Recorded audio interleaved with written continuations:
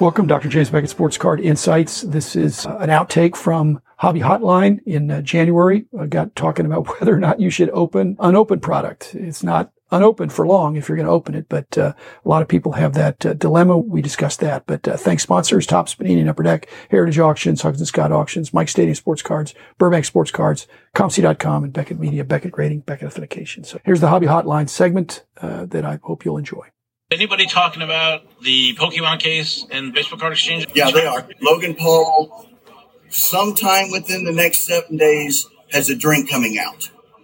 Some people think it was a publicity stunt, and they're laughing at it. If it is a stunt, it's obviously not good for our industry because we're trying to legitimize a lot of the stuff that we do, and to see the biggest deal of all time be not real. It's unfortunate, disappointing. In 20 years, when influencer marketing is more accepted as an actual traditional type of marketing, I think the Logan Pauls of the world are going to be in those textbooks as like, how were these people so relevant using the internet for so long? And for him, the $3.5 million, he probably makes $3.5 million a week. I also would be interested to see if you were to take all the pieces of content he was able to make with this box, how much money did he make on AdSense and how much money did he make just from paying $3.5 million?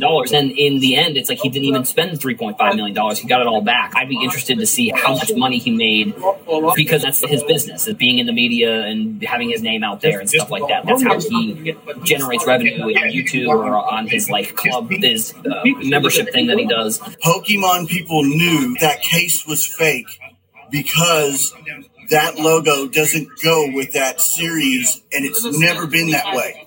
So the Pokemon people in the know knew that case was fake before it ever got further on down that road. How was this YouTuber, and Steve Hart is obviously a legend in the industry, how did one YouTuber uncover this thing, but like somehow the leading authenticator didn't know was the thing? And I guess it could just be from experience of not really grading that type of stuff, but like the YouTuber pointed out 10 different things towards the case not being real, but it still went through the process. I don't know, it's definitely unfortunate, obviously. It's interesting that the YouTuber that uncovered everything, like really only uncovered because Logan Paul bought it. So like, I don't know, maybe Logan Paul knew it was fake. Like that's the publicity stunt angle is now, or something along those lines. Like, I don't know. In the video, the one gentleman said he bought that case for 2 points and then sold it to the other guy for 3.5. Logan Paul got his 3.5 back, but I'm curious about the 2.7 now. Did he really pay 2.7, or where'd that come from originally? It was a multiple step process, and we just saw the end. We don't know what we don't know. From what I've heard, Logan Paul's been reimbursed for his money, but there's two people, maybe two or three before Logan Paul on the chain of the case that have now lawyered up. So I was listening to the Card Ladder show crossover. Chris was talking about how potentially maybe we shouldn't be valuing unsealed boxes as much as we are. I don't think this necessarily invalidates, but if it hurts the industry of sealed wax overall, collectors and investors, should we be valuing sealed wax as much as we do? Just based off the fact that maybe, and what Chris was saying was that the value of the box should be what's inside the box, not the box itself. I'm going to ask Jim this, because we would put pressure on him. I think he was 30 years ahead of his time because he refused to ever let us put box prices into the magazine. The big disappointment to me is BBCE, Baseball Card Exchange, Steve Hart. That's rough. That's a real kick in the gut that you're authenticating something that's proven later. So what Rich is referring to about not putting box prices in there, I won't say it's hard to track because there is an active market in that.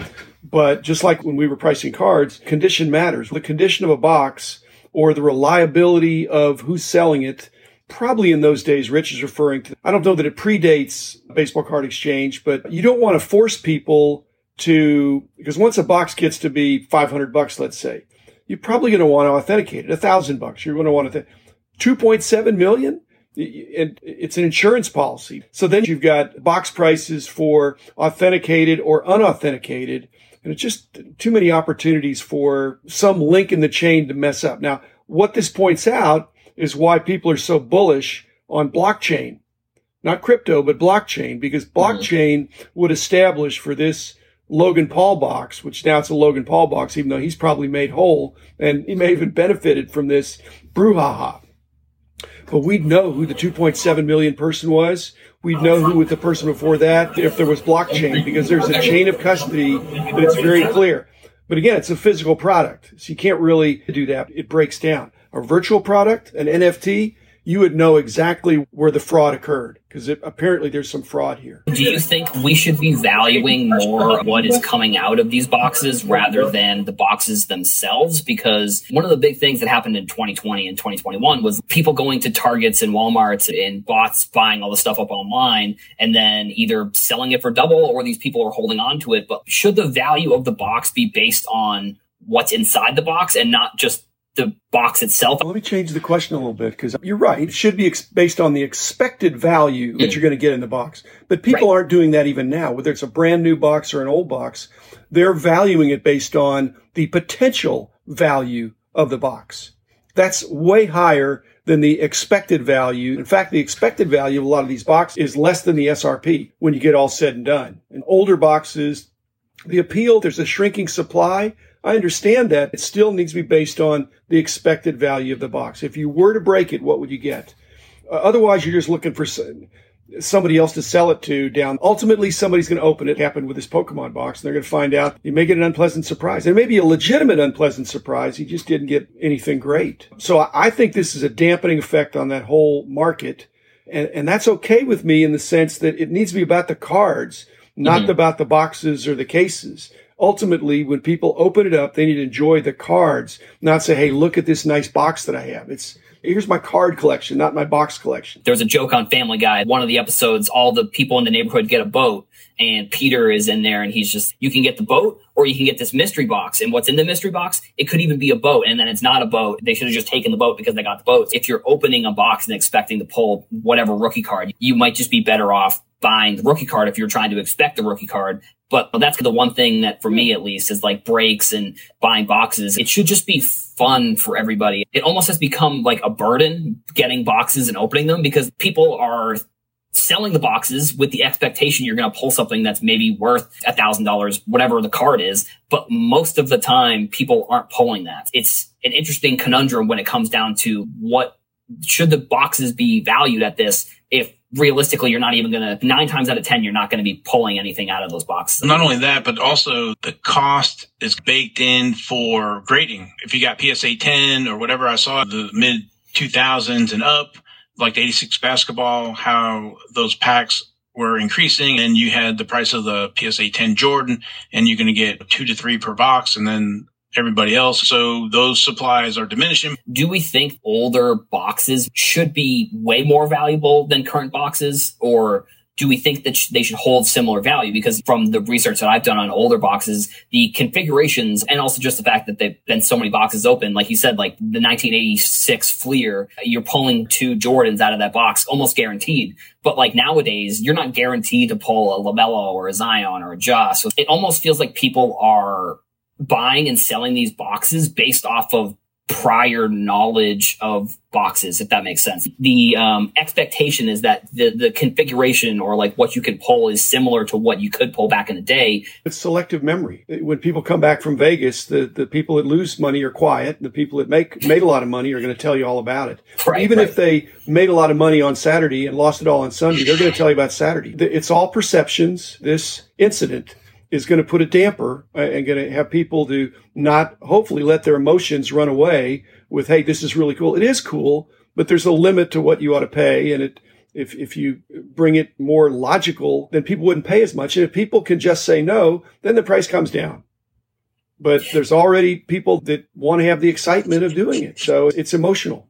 Actually, you talked about the blockchain technology, and I think one thing that could help the card industry and maybe box prices is, for example, the only reason we know the Mac Jones 1-of-1 Kaboom exists is because someone posted about it on social media. But if you were able to make that into an NFT or something like that, like Fanatics has a running list of all the NFTs or the big cards that have been pulled out of these sets, and that has something to do with card values. When the 1-of-1 Zion gets pulled, how does that specifically affect National Treasures from 2 years ago? Zion's not the best example, but when the biggest card is pulled, how do we know it's pulled? Different question is, why should Panini or Fanatics care? They should probably hope that it's not disclosed, because then the search continues. It's like the Napoleon Lajoie 1933 Gaudi collectors holding out hope they're going to get that grail. And the NFT, again, if you got the one of one and it entitled you through some code to register, and then that allowed you to get the NFT, it's still difficult to see how the physical could be uncoupled from the digital.